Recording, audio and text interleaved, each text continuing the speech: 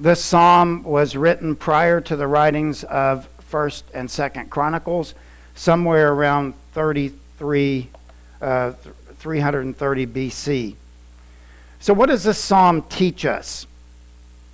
Well, there's 3 points that I want to cover this morning, typical for pastors, 3 points in a poem.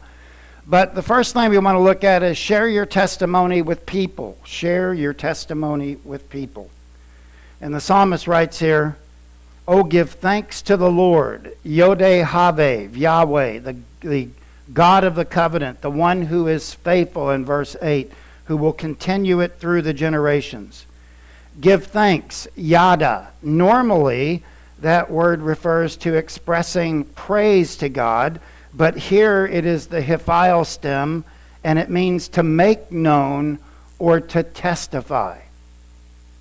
And here's the issue. It is to express to Yod-Heh-Vav, the Lord, the God of the covenant, what he has done in your life and what he has done in my life. It is to express to him a personal gratitude that we have to him in things that he has done in our lives. And then the psalmist writes, call upon his name, kara, call, which means to proclaim his name. And actually, verses 1 through 6 is the call to worship here. So it's a rather lengthy call to worship. But part of this worship takes place every day. It's what we should be expressing to God every day. How he has protected us, how he has cared for us, how he has loved us. And from that, we proclaim his name. And then we read in verse 1, make known his deeds among the peoples. Make known is the word yada. Yeah, it's the same word we just looked at. And that means to testify. About what? Testify about his deeds. Alila, I love that Hebrew word, alila. And that means acts in your life. That means acts in your life. We have the opportunity as believers not only to express and testify to God how great he is in our lives, but we also have the opportunity as Christians to testify before the peoples of the world. This is something I think that is important to do. It is important to journal all those events, what I call them benchmark events in our lives. Times when you know that God showed up and did something that only God could do. I think that's worthy of journaling. To make notes, to write the date, to write the circumstances, and to write how God responded. Somewhere down the road, you're going to need that again, and you can pull it out to share and to testify what God has done in your life. Because ultimately, your personal testimony plays a huge influence when we share the gospel. People can see Jesus at work in your life and mine. And so, yes, it's very, very important that we write these moments down. Again, I call them benchmark moments, where in your life, times in which God has done something miraculous in your life. And you log these in and you journal these so that somewhere down the road, somebody will be able to connect with that through your personal testimony. And you can say, this is what God did in my life. He stands willing and ready to do it in your life if you will place your life in his hands. And we're talking here today about a basic principle. Jesus says in Mark 16:15, he said, go into all the world and preach the gospel to every creature. That's our job. Primarily, the church is here to worship God and to praise him for his goodness and for his loving kindness towards us. And we send those praises to him every Sunday morning. For now, it's in our homes that we praise him, and I hope that you're singing along with the songs that we post. But we worship him and praise. But secondly, another important dimension of the church is that we get out and share the gospel. That we tell people what Jesus has done in our hearts, in our lives, and give them a roadmap to the cross, which is the Romans road. We all know it. We've grown up with it. For all have sinned and fall short of the glory of God, Romans 3:23, and you can walk them through there. But the point is, we're to be sharing the gospel. But the big question is, Pastor, how do we do this with COVID-19? We're supposed to social distance. We're not supposed to be around large crowds. How are we to share our message with our friends and family members, co-workers, and anybody else that we come in contact with? That's a good question. Here's my response. We have so many social media outlets today that can become platforms for sharing the gospel. Facebook. This week I put the practicing my own sermon. I put the Roman Road up there on our Facebook. If you're new to watching us, you can go on Facebook. You can look at the Roman Road, copy that down, and share it with those that you come in contact with. Twitter, Instagram, and Gmail or email, whichever you have. I have Gmail. Some others have Hotmail, other providers. And this is what I told my Sunday school class, maybe a month and a half ago. I think it's important that you write down your personal testimony. And I think that the testimony should include three things. One is how your life was before you came to Christ. That is, you write all the things that you did as an unbeliever. Some of those things may be bad. Some of those things may be horrific. Some of those things may shock people. But the fact is, we are trying to connect with people where they live. They need to know that I was like you at one time. But then secondly, not only to how your life was before you came to Christ, but secondly, how it was the moment that you trusted in Christ. You know, that moment that Jesus lifted the burden of your sin, the moment that you realize that Christ died on the cross to pay for your sin, and that I cannot get to heaven except through the cross. That moment, how did that make you feel? What were the emotions that were going on in your heart and in your mind when you trusted in Jesus Christ? I remember that moment with the Army chaplain, and I just remember a huge weight being lifted off me. You need to write that down. And then thirdly, how your life has been with Christ. That is how you have seen Jesus Christ play out in your life. And I think it's important that every Christian write that down and even type it. We have computers nowadays. If you have a typewriter, if you don't have all the technology that people have today, then you can type your testimony out or write it out, make copies of it, fold it up, and put it in an envelope and mail it to an unbeliever that you know. Give them pertinent scriptures with it. So how it was before I came to Christ, the moment that I trusted in Christ, how my life is now, and then give them the Roman Road that I shared on the Facebook page. We have so many ways to touch people with the gospel. And I know we all like to put pictures of little puppies smiling and puppies talking and all of this, and I guess that's fine for itself. But we can also use those platforms to share the gospel. And I think that's what we need to be doing more of, particularly in light of COVID-19 when people are dying. And by the way, I'd like you to pray this morning and this week for the doctors and nurses and first responders that are in harm's way with this. Several doctors have died, nurses have died, and those that have been first responders on the scene have died. And so we need to remember them in our prayers today. But the fact is, we need to share our testimony. The psalmist says here, "Oh, give thanks to the Lord, call upon his name, make his deeds known among the people." That's still our job.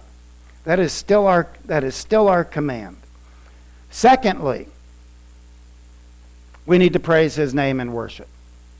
And again, I hope that you sang the songs this morning and had a moment where your family came together around the screen and that you were praising him this morning.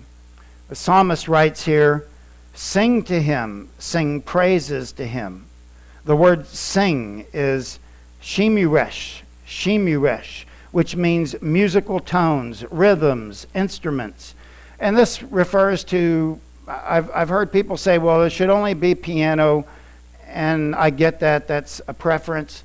But also there should be musical instruments in worship. Many churches today have praise teams, and they use a variety of instruments, drums, saxophones, horns, flutes. They use many different ways of communicating to God and singing. And one of my favorites is the violin. I love the violin. I could listen to an entire service with just the violinist playing How Great Thou Art and all the classic hymns that we've come to love.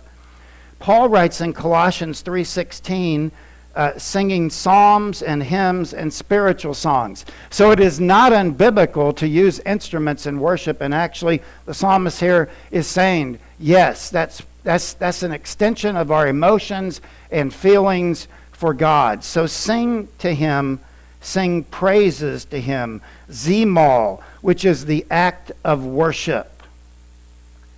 And again, I want to say this because I think it's important to say this, that worship doesn't just take place on Sunday morning. It takes place every day as we live our lives. This is what we're used to in church, and someday, Lord willing, we're going to be back here together. Hopefully the church will be fuller than when we left. People will be hungry to get back to church, to fellowship with one another. This is what we're used to, singing songs. Amazing grace, how sweet the sound that saved a wretch like me. We love those songs, and we sing those songs from our hearts purely to the Lord because he is good to us. But we like to put a box on worship. We like to put a box on worship. That we only do worship in the church. But did you know that you can sing in your car? You can sing praise songs in your car. You turn on the radio, Christian radio, and they may be having music on there. You can sing and praise God. You can listen to other pastors. There's many, many ways that we can let God know what he has done in our lives. Tell of his wondrous works. Sinuet.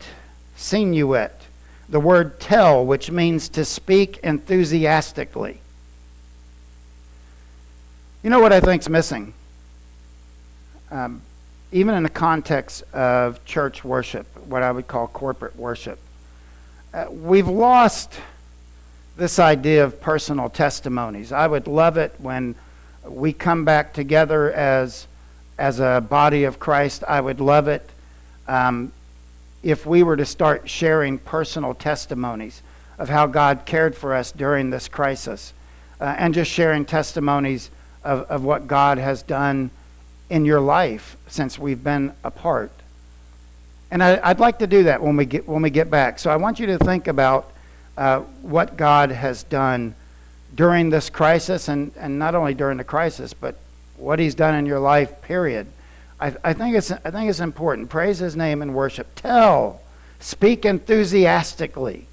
Let me tell you what Jesus did this week in my life. Then he speaks here, Pelam Adalef, which is the word wonderful works, which is surprise and awe over an event. Have you had those moments in your life when God did something that was so miraculous, so wonderful, that you just stood in awe? And that's exactly what the psalmist is writing here, to think about those moments. Back in 1997, I had the opportunity to listen to General Slava Borisov. He was a Russian general who escaped Russia and became an American, or came to America to escape Russia. And I got to hear his testimony out of all places, a Polish church. It was a Southern Baptist Polish church. And he came to give his testimony. It was very moving. And the apex of his testimony was this: when my helicopter was falling, I cried out to God. I did it subconsciously. I did it instinctively. I cried out to him.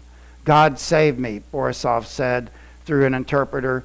I survived even though I was wounded very severely.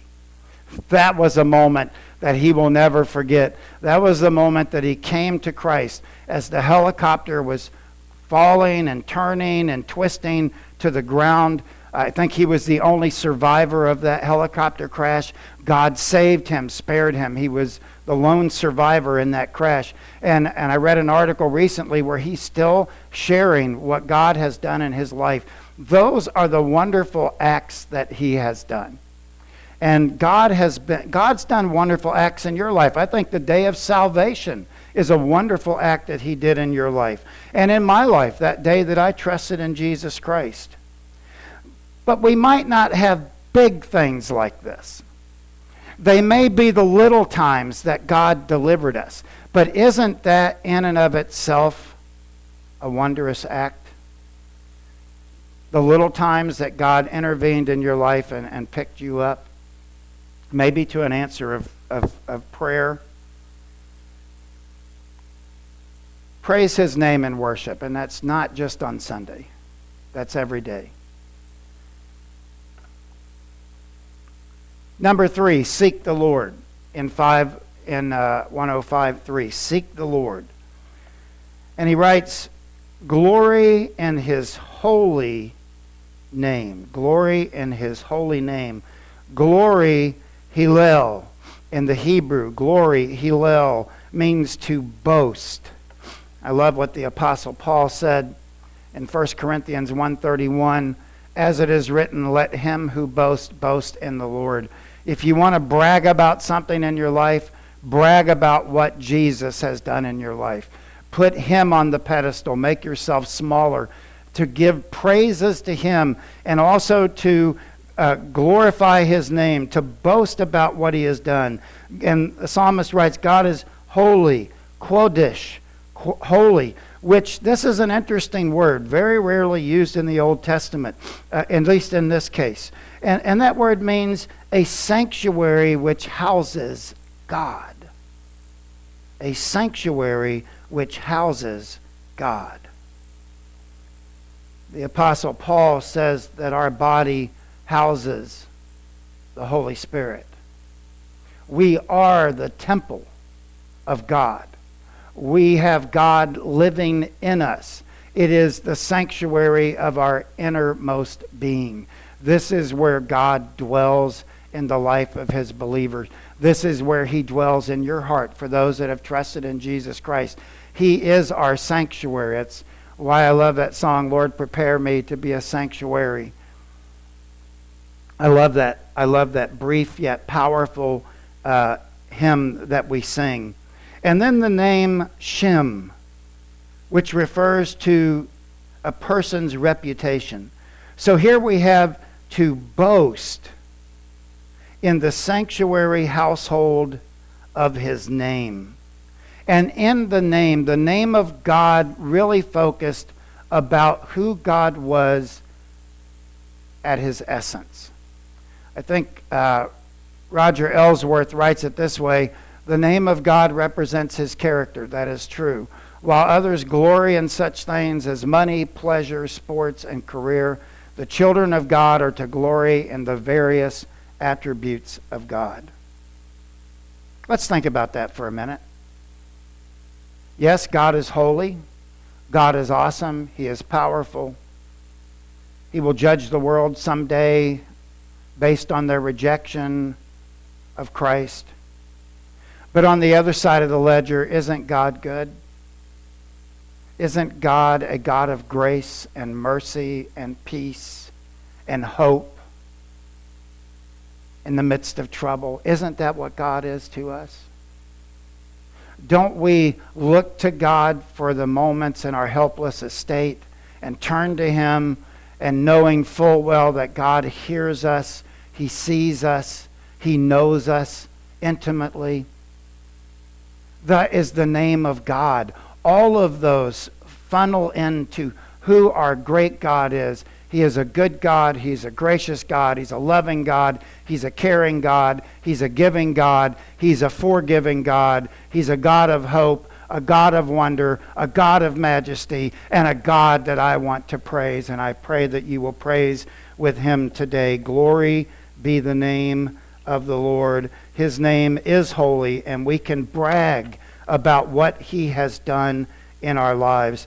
And then we read in the latter part of verse 3, Let the hearts of those who seek the Lord rejoice. Hearts. We've seen this many times. If you've listened to my sermons over the years, I've preached from the Old Testament, and we've seen this word hearts, which is the word lave, which is the inner feelings and thoughts and emotions of who we are. This isn't our physical hearts. This is at the heart of who we are in our inner man. It is who we are as individuals. And notice he says, for those who seek him, bikesh, which means to look for, to learn information about. But it also implies diligence to the task. Notice what he says, let the hearts of those who seek the Lord, bikesh. It's how many hours, or I would say hours, how many hours a day do you spend searching for stuff on the internet? If you're like me, probably an hour a day. That's sermon prep and other things. But here you have, we spend time searching out answers or looking for blogs or posts or whatever it is. But we spend a lot of time doing that. And during this lockdown period, that may even increase. Here's something that should increase. Dust off your Bible. Dust off your Bible and get back into His Word. How much time this past week did you spend reading God's Word? I think this is vital. And even more importantly, I can see how God is using this positively, this lockdown positively. If you would spend just 1 hour a day, maybe 20 minutes in the morning, 20 minutes at noon, 20 minutes in the evening, just reading the Word of God, it could make a huge difference. And you would be seeking Him. You would be seeking the Lord. Do it with all intensity. Say, God, as I read your Word, speak to me. Speak to the innermost part of my being. Talk to me about who you are and what you want to do in my life and the lives of others. And then he closes here with the word rejoice. Samak, which means to have a feeling of joy. I wrote this down and I put a big heart on it. Is it possible? Now listen to me. Is it possible we lack joy in our lives because we aren't seeking Him? Think about that. If you are seeking God with all of your heart, there must be a connection to our joy. Because when you seek God, you are pursuing the joy of God. You are pursuing the grace of God. You are pursuing the love of God. You are pursuing the forgiveness of God. And all of these things begin storing up in our hearts. So joy is connected to the search. Something happens in that search that connects us. Seeking to Him leads to joy. And this is why the psalmist wrote this. Let the hearts of those who seek Him, who seek the Lord, rejoice. Paul writes it this way. May the God of hope fill you, lave, innermost being, with joy and peace as you trust Him, so that you may overflow with hope by the power of the indwelling Holy Spirit. Yeah, I do think that for those that seek Him, there will be much more joy in their lives than those who don't.